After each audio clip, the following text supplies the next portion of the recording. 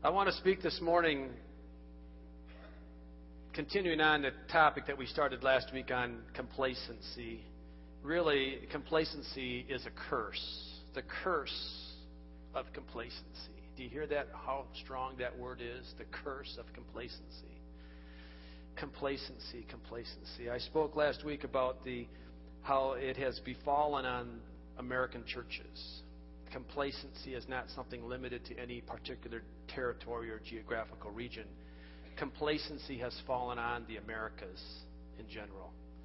Probably any educated church. Probably it's fallen on the European countries as well. Complacency, it is definitely something that we need to deal with, because as we spoke last week, really, if you look at the definitions of complacency and the definition of being a Christian, a complacent person, based upon the definitions of smugness, self-reliance, a self-centered attitude, a comfortable attitude, all of the definition words that go with complacency do not match up with being a Christian, which is Christ-like, a follower of Jesus. Love, mercy, compassion, thinking of others before thinking of yourself. Always in the presence of God. A complacent Christian is really a misnomer if we're really going to be true Christians. Now, in the America world, that kind of defines Christianity. Complacency defines Christianity when we look at it across the Americas and other educated countries. And I'm here this morning not to bring a word of judgment, not to bring a word of condemnation, not to bring any type of feelings of I'm not good enough, I'm not cutting it. That's not the point of this discussion. It's not the point of any of this. It's the point of understanding what it is so that we then can learn how to deal with some things that are befalling us, so that we can know what it means to move on and be encouraged that there's so much more for us. Complacency, as we spoke last week, is the church's worst nightmare and the devil's dream, because the devil loves complacent people. The devil loves people that are not working. The devil loves an idle mind. My dad would always say an idle mind is the devil's workshop. Anybody that's not moving forward is not moving in a good direction, because the devil has an opportunity to play in that idle mind. Complacency is idleness. And that's the devil loves complacency. So how this morning we're going to talk this morning on how we defeat complacency. One of the ways that we defeat complacency is through praise, worship, and prayer. And I combine the three together, praise, worship, and prayer, because praise leads to worship, which leads to prayer. They're all kind of fitting together in a unit, in a set. Praise, worship, and prayer are the ways that we defeat complacency. And as I went through this week, I was continued to be challenged on this topic and felt that we really needed to dig into it one more time so we could understand the importance of developing a consistency in our prayer life, in our personal quiet time, that if you have one, fantastic. Develop it, maintain it, protect it. Don't let the devil steal from it. If you don't have one, then develop it. Put it in place. Make a decision today that you're going to begin tomorrow or even later today. You're going to establish a personal quiet time, a personal praise, worship, and prayer time with the Lord every day. We're going to talk a little bit more about that and why that's so important that we do that today. But as we started the service off, I think one thing that helps us do that is when we can understand and realize that no matter what I'm feeling, whether if I'm happy or sad, if I'm rich or poor, sounds like a marriage covenant, doesn't it?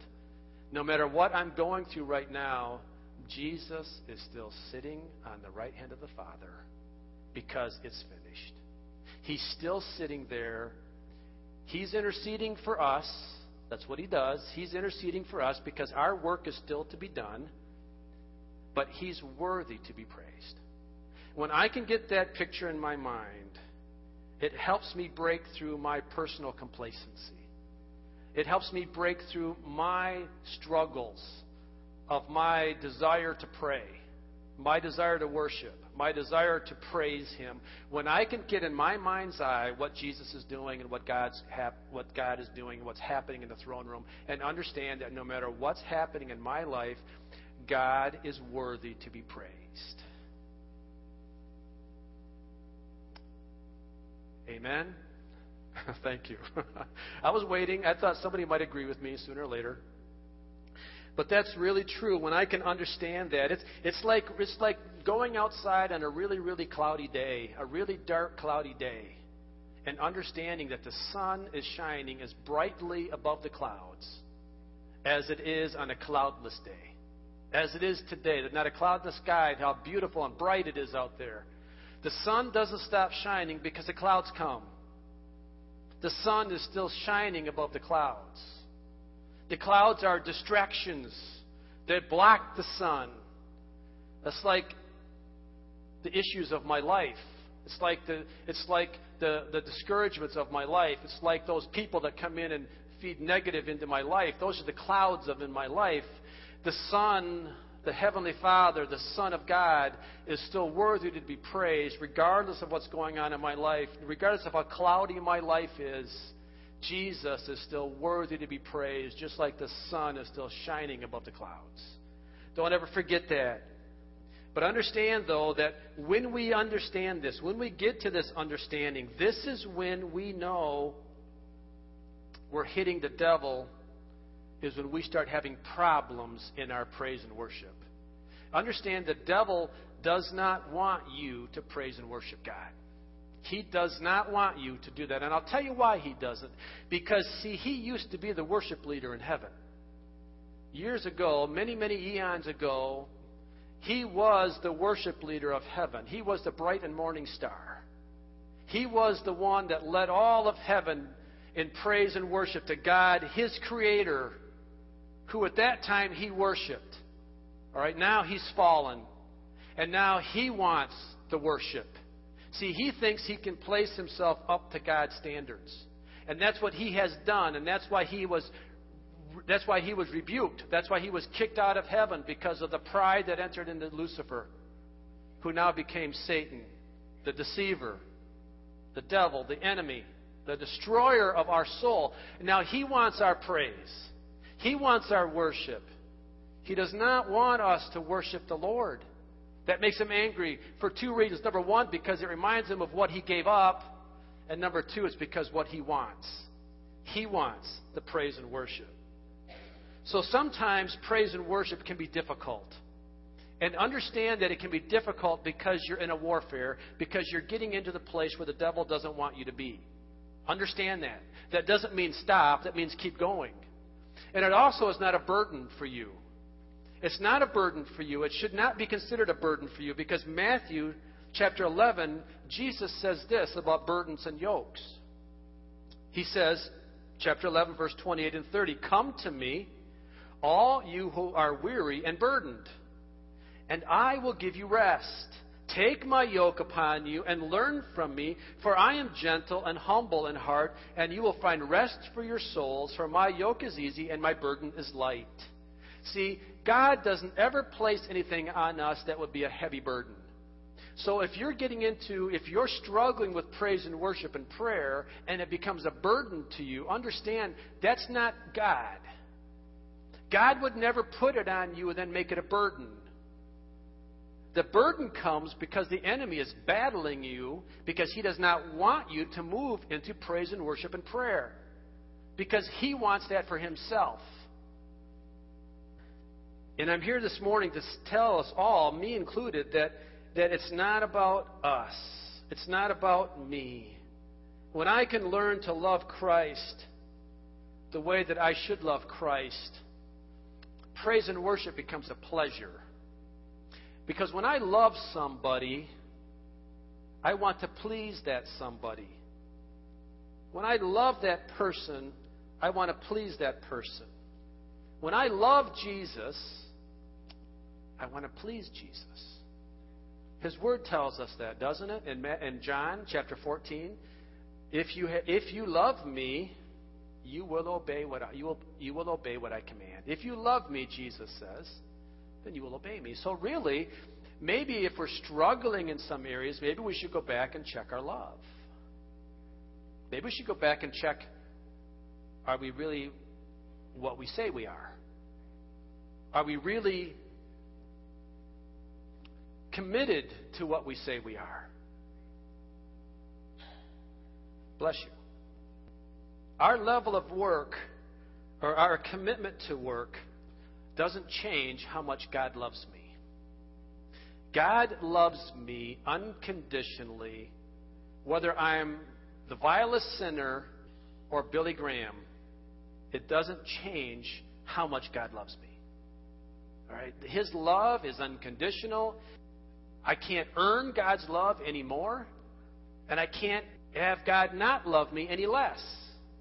It's not about what I do. God loves me so much, but even with God's love isn't enough until it was put into action. God's love was put into action through Jesus Christ. When He sent Jesus to be our sacrifice, then God's love was proven to us through Jesus. And then as God proved His love through Jesus, through the sacrifice of Jesus for the forgiveness of our sins, that then makes the difference.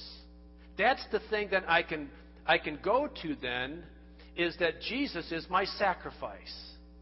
He is my perpetuation of my sins. He covers my sins. He takes my sins away. So the action or the proof of God's love is the action of Jesus. Now, if God has to prove His love to us some way, doesn't it only make sense that I need to prove my love back to Him in some way? See, if God had to prove His love through Jesus, then my proof of my love through Him is obedience, is doing what He says I should do. It means putting myself down, putting Him first, putting Him at the center point of our life, putting Him at the focal point of our life. That's my proof of my love. That's not works that earns love. That's my proof that I love. And I think that's the difference for me then. It's the difference for you, is the love that I have for Christ is proven. The difference maker is then I extend my work. I bear my fruit as a result of His love. So how important is God's love? Well, it's all played out for us. It's all played out for us in Scripture. It's all played out for us. And I'm convinced that those that struggle with having an understanding of God's forgiveness, or struggle with worship and praise and prayer, are those that really don't understand the true sacrifice that Jesus made, the true amount that He paid the penalty for us, and that they don't understand, or we don't understand the ultimate sacrifice that Jesus made for us. Because if I really understood that, if I really grasped that, praise and worship would flow out of me naturally. It would just bubble up out of me. And I see that because I read in Luke chapter 7, verse 44 through 47, about a story of a woman that was not a good woman. She was a woman of the world. She was probably a prostitute. Not a God-fearing woman. Not a woman that we would want in our home. But let's see what happens when she understands the forgiveness of Jesus. It says, beginning in verse 44 of chapter 7 of Luke, "Then He turned toward the woman and said to Simon, 'Do you see this woman? I came into your house, and you did not give me any water for my feet. But she wet my feet with her tears and wiped them with her hair. You did not give me a kiss, but this woman from the time I entered has not stopped kissing my feet. You did not put oil on my head, but she has poured perfume on my feet. Therefore, I tell you, her many sins have been forgiven, for she loved much, but who has been forgiven little loves little. Do you want to see complacency defined? Simon was complacent. Jesus was in his house. Okay? Jesus is in my heart. Jesus was in the house of Simon, but Simon was complacent in how he reacted to Jesus. Simon didn't wash his feet, which was a custom of the day, because he had sandals, dirty ground, dust, dirty feet. Just a common custom. You would wash the feet of your guests. Simon didn't wash his feet. He didn't give him a kiss. He didn't react to Jesus. But yet here's this woman who has been forgiven of a sinful life. Forgiven of a life that is of ill repute. Forgiven of a life that makes her less than a person probably in that time. And Jesus receives her. And he forgives her. And because of that much that she has been forgiven for, she is loving him back more. You see the difference between complacency and loving because you understand how much you've been forgiven? You've been forgiven much, you love much.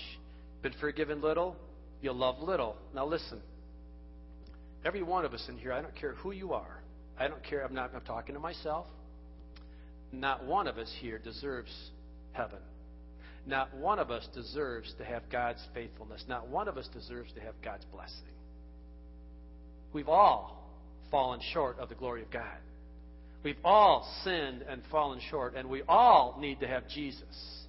And when he comes into my life, no matter if I have one sin or a host of sins, when he wipes that away, he's doing something that I cannot do on my own. Just like those Old Testament priests, Dick, couldn't do on the sacrifices. They were just a temporary atonement, but they were not the covering. They were not the doing away. Jesus comes in and he does away with my sin. Therefore, I need to get rid of my complacency regarding that and be like the woman and just adore and worship and fall on Jesus. I need to lean into Jesus. I need to press into Jesus. I need to seek him with all my heart, knowing that he has given me something I couldn't do on my own. And when I can grasp that concept, when the American church can grasp that concept, things will change. This country will change. Our community will change. But as long as we're like Simon, a complacent host, there's no power there. There's no authority there. There's no changing there. In fact, I think if you really go down to the negative side of it or the reality of it all, you'll find that it'll be detestable unto God. Because it says in his word, and I'm not going to read it now, but it says in his word that you bring religious spirits to me. You bring sacrifices to me that are not what I desire. They're detestable to me, says the Lord. And I don't want them. I will reject them. If you don't come with a true heart of worship and prayer and praise, will be rejected by him. So my encouragement here is that we would enter in and understand the significance of this. Now, this is a personal thing, by the way, as we talked about already, as the Lord already made known to us. This is a personal thing. This is something that you have to do for yourself. I cannot do it for you, neither can your spouse, neither can your parents. You have to do this yourself. This is a personal journey. This is a personal level of commitment to defeat complacency in your life. And how do we do that? We do that as an example given to us in John chapter 15, the first 8 verses of it, where Jesus is talking about being connected to the true vine and understanding that Jesus is our source. Let's read that and then let's talk about that a little bit. John chapter 15, verses 1 through 8. It says, I am the true vine, and my Father is the gardener. He cuts off every branch in me that bears no fruit, while every branch that does bear fruit, he prunes, so that it will be even more fruitful. You are already clean because of the word I've spoken to you. Okay, so now remain in me, and I will remain in you. No branch can bear fruit by itself. It must remain in the vine. Neither can you bear fruit unless you remain in me. Verse 5, I am the vine. You are the branches. If a man remains in me and I in him, he will bear much fruit. Apart from me, you can do nothing. If anyone does not remain in me, he is like a branch that is thrown away and withers. Such branches are picked up, thrown into the fire, and burned. If you remain in me and my words remain in you, ask whatever you wish, and it will be given to you. This is to my Father's glory, that you bear much fruit, showing yourselves to be my disciples. Our Christian life is just that. It was just described to us as how we have to take the personal responsibility to stay connected into Jesus. Having a connection into the fruit or into the trunk of the tree as a branch gives us two things. It gives us the branch strong enough and stable enough to bear fruit. It gives me a sense of stability in my life because I'm staying connected to Jesus. And it gives the fruit the necessary nutrients to develop. A branch taken off of a tree does not die immediately. It doesn't show outward death immediately. You cut a branch off, and the leaves still stay green. The fruit is still good fruit. But that branch has already started the process of death. If it doesn't stay connected to the source, that branch will wither. The leaves will get brown. They'll dry up. The fruit will dry up. It will die. It's important that the branch stay connected. How do we as Christians, how do we apply this to our life? How do we as Christians stay connected? Do you stay connected through a religion? Do you stay connected through a mantra? Do you stay connected through a trance? How do you stay connected to Jesus? Somebody tell me, how do you stay connected to Jesus? All right? Spending time in worship, reading the God's Word. Do we have a responsibility in that? Then why is it so hard for us to do? I'm saying it because I struggle with it, guys. Listen, I struggle with it. 4 or 5 years ago, I was sitting in your seat, and whenever I preach, I always put myself in your seat thinking, how would I react to this? How would I react to it? I need to be challenged in myself. Why don't I get into God's Word more? Why don't I spend time more in praise and worship?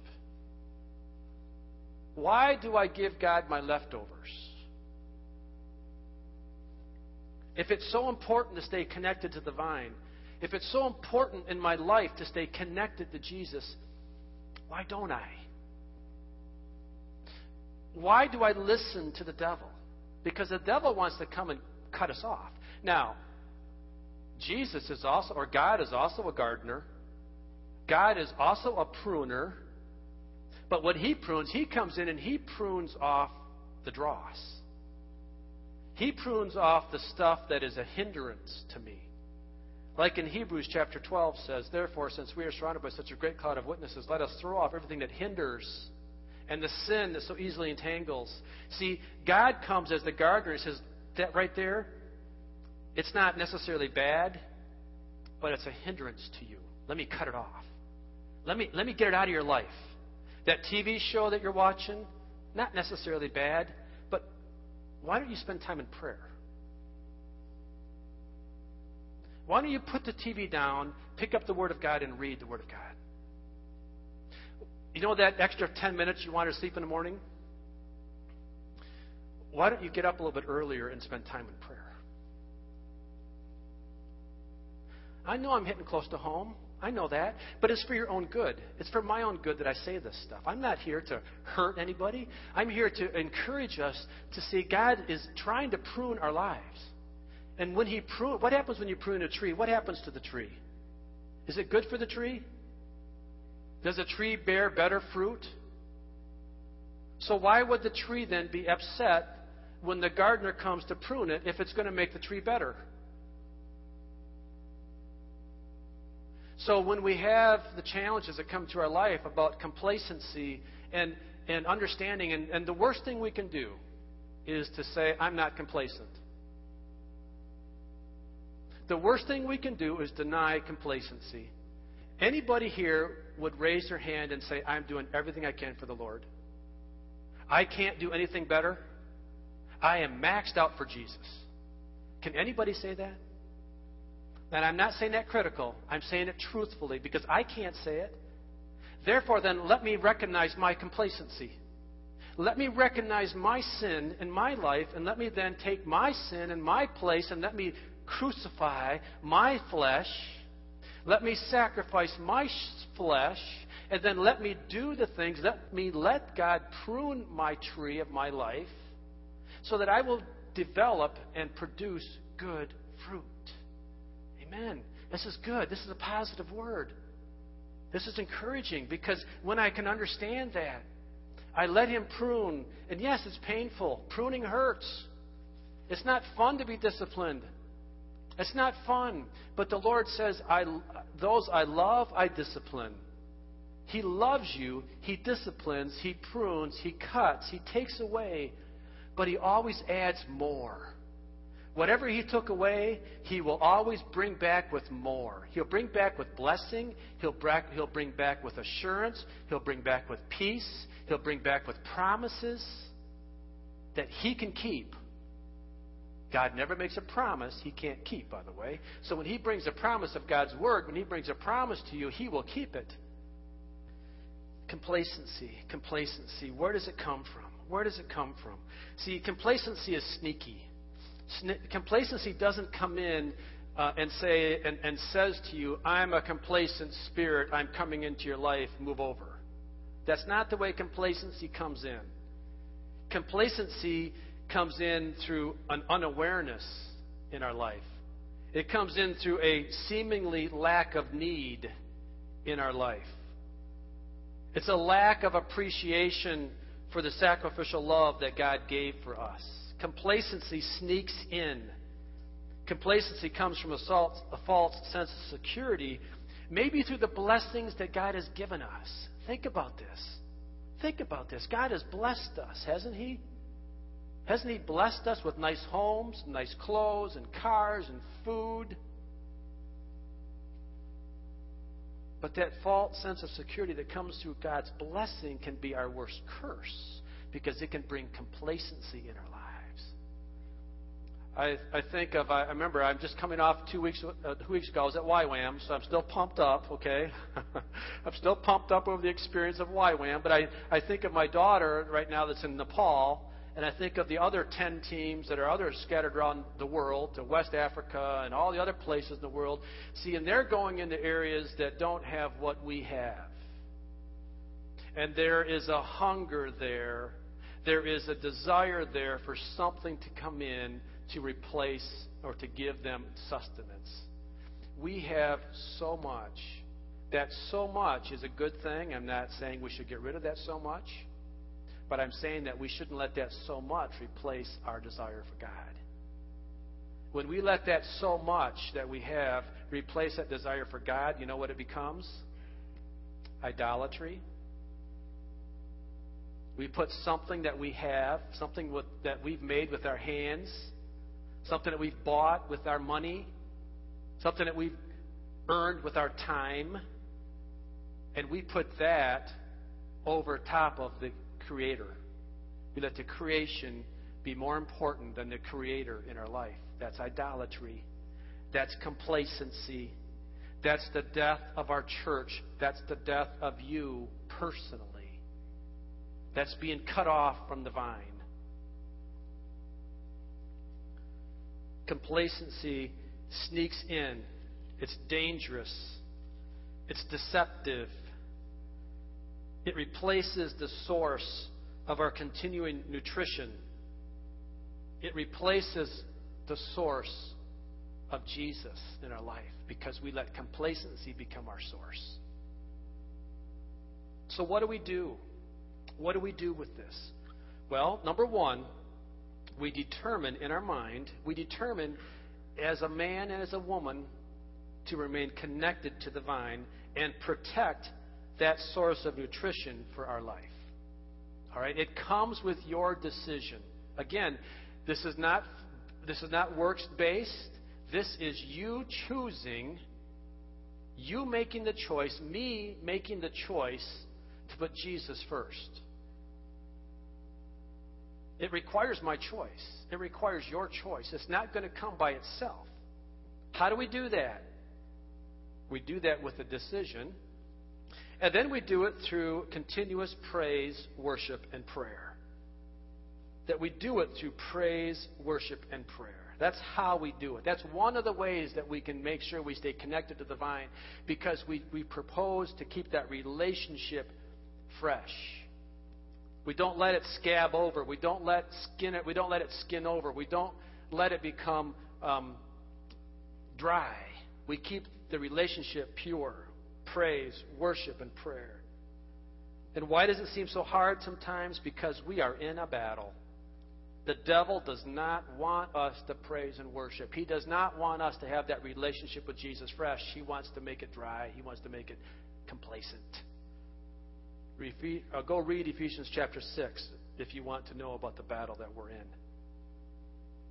We do this through the battleground of spiritual warfare. Ephesians chapter 6, verse 18 says, after we've put on the full armor of God, which is said earlier in Ephesians chapter 6, verse 18 says, and pray in the Spirit on all occasions, with all kinds of prayers and requests.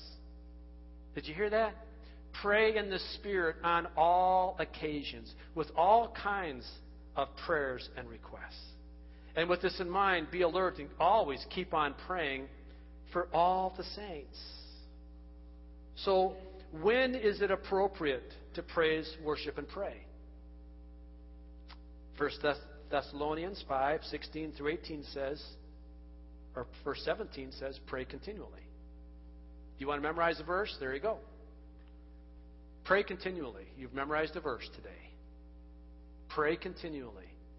Always let prayer flow out of your mouth. It's never a bad time to praise, worship, and prayer. There is never an inappropriate time to praise, worship, and prayer. Is there a better time? Well, I don't know. Let's think about this just for a second. See, we're instructed in Hebrews chapter 13, verse 15. It says, through Jesus, therefore, let us continually offer to God a sacrifice of praise, the fruit of lips that confess His name. So let me talk about, just briefly, is there a better time to praise and worship than a bad time?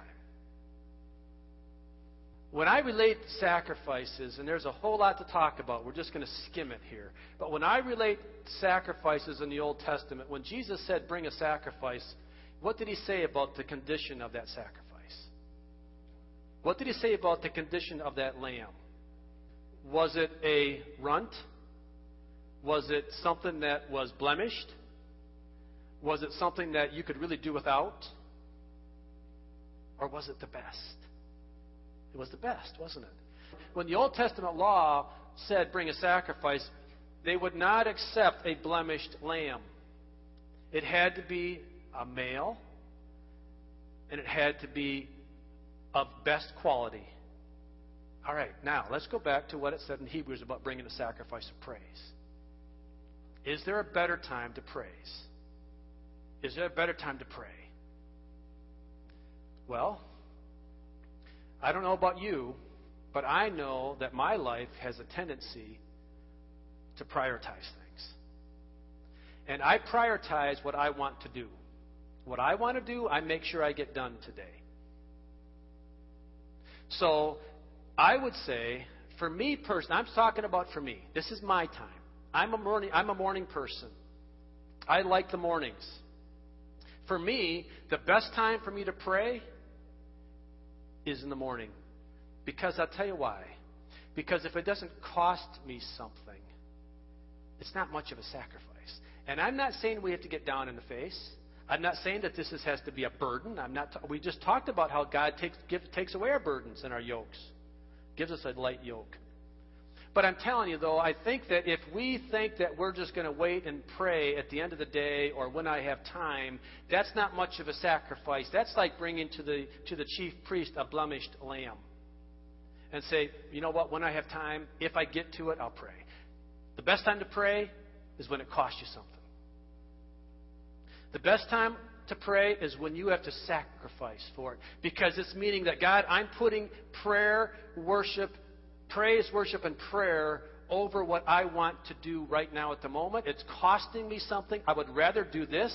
I would rather sleep in. I'd rather watch that TV show. I'd rather go hunting. I'd rather go fishing. I'd rather go ride my bike. I don't care what it is, but you know what, Lord? I feel an urgency to pray, and it's a sacrifice of prayer, and I'm going to bring it to you right now because it's a sacrifice. That is when it becomes productive, because that's the first fruits.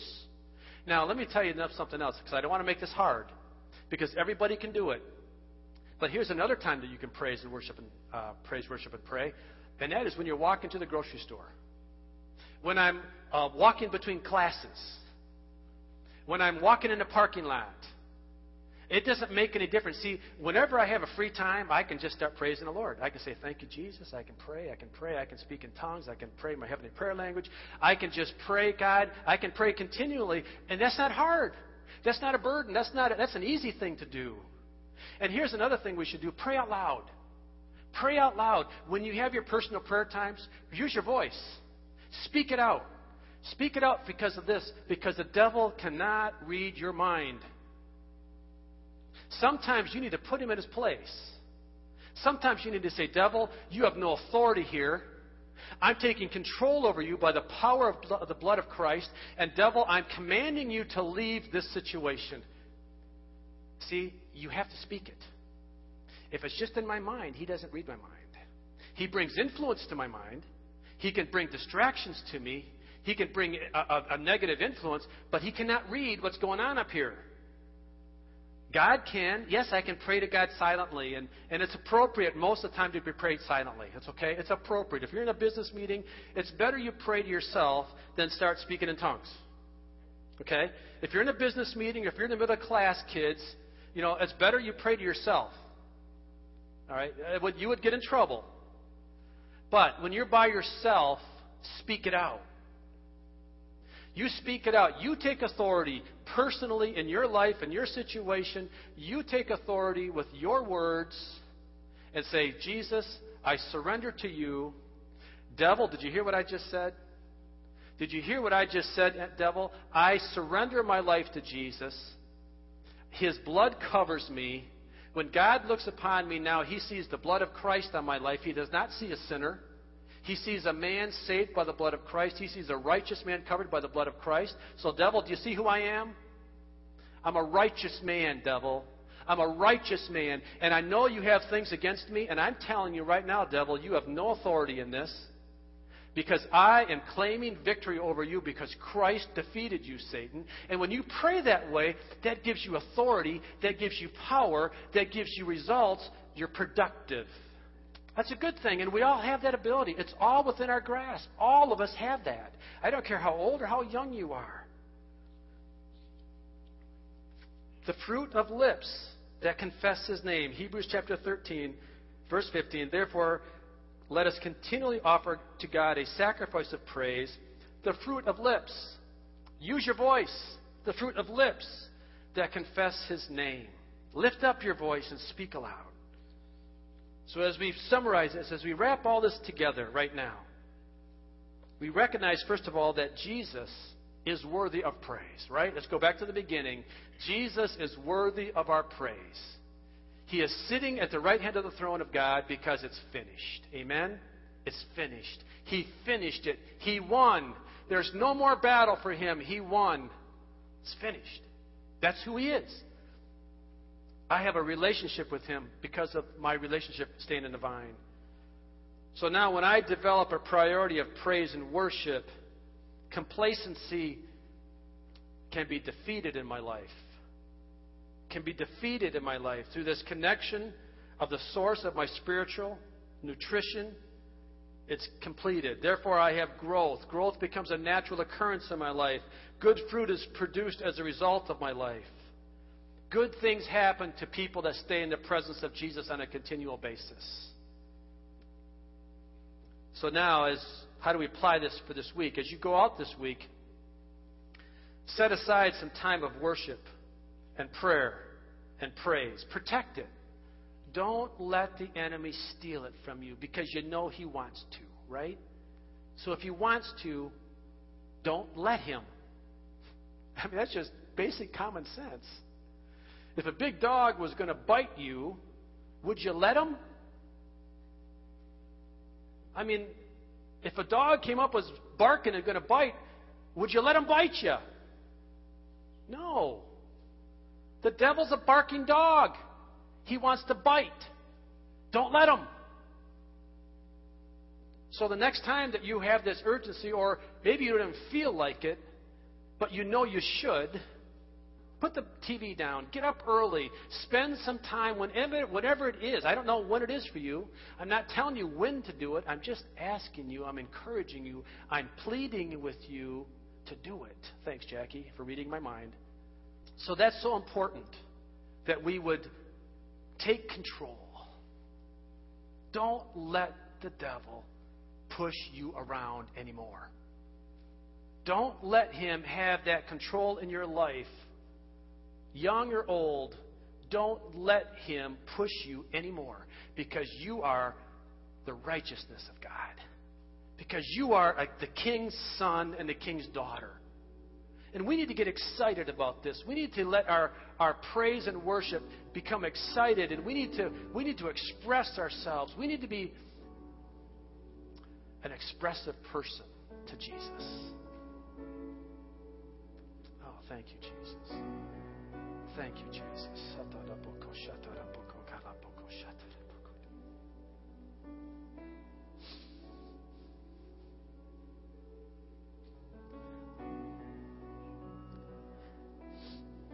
How much godly influence do you want in your life?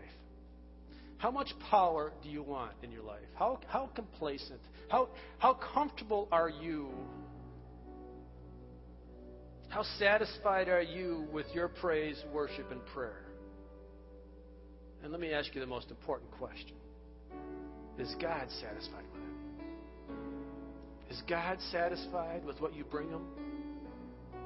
Is He really satisfied with your praise and worship and prayer? What will Jesus say at the end of the day? Oh, Father. Will He say, "Well done, thou good and faithful"? Well done. You did the best you could do. You weren't perfect. I didn't require perfection. I required a relationship. I required a heart that sought me, that leaned in towards me. I required that, and you gave it. Therefore, I'm pleased. I want you to just take that, if you would. Take that this week. Put that somewhere in your Bible. Put that somewhere in your mind, that when you have that time, that you spend it productively with Jesus. Spend it productively with the relationship building opportunity. And don't let the devil steal it from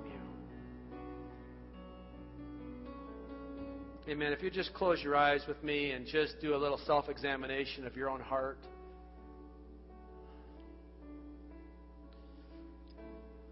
Father, I pray in Jesus' name that you would just help us, Lord, to see. Help us to examine our own life right now in Jesus' name.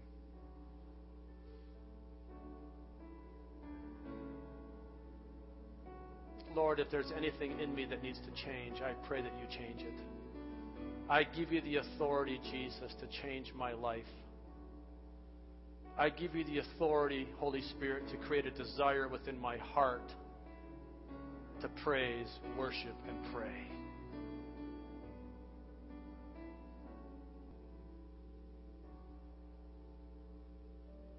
It takes time.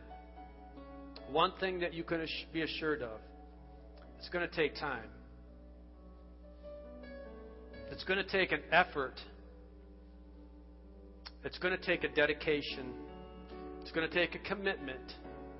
And you're going to have to be willing to put in the time to do it.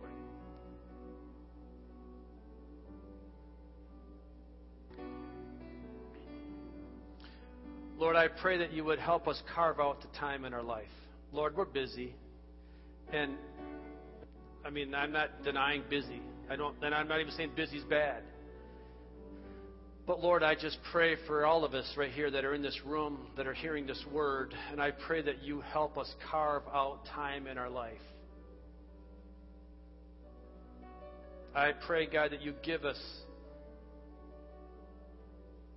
that carving tool that we can say, I got to stop this, I got to stop that, I got to stop that. And I got to do this, I got to do this, I got to do this. Not in a legalism, in a sense of appreciation. Lord, I pray, help us, Jesus, to find that quiet time. Help us to find that devotion time. Help us to find that personal praise, worship, and prayer time. Thank you, Jesus. Amen. Let's just sing this song and worship Him a little bit, and we'll go home and worship Him at home in Jesus' name.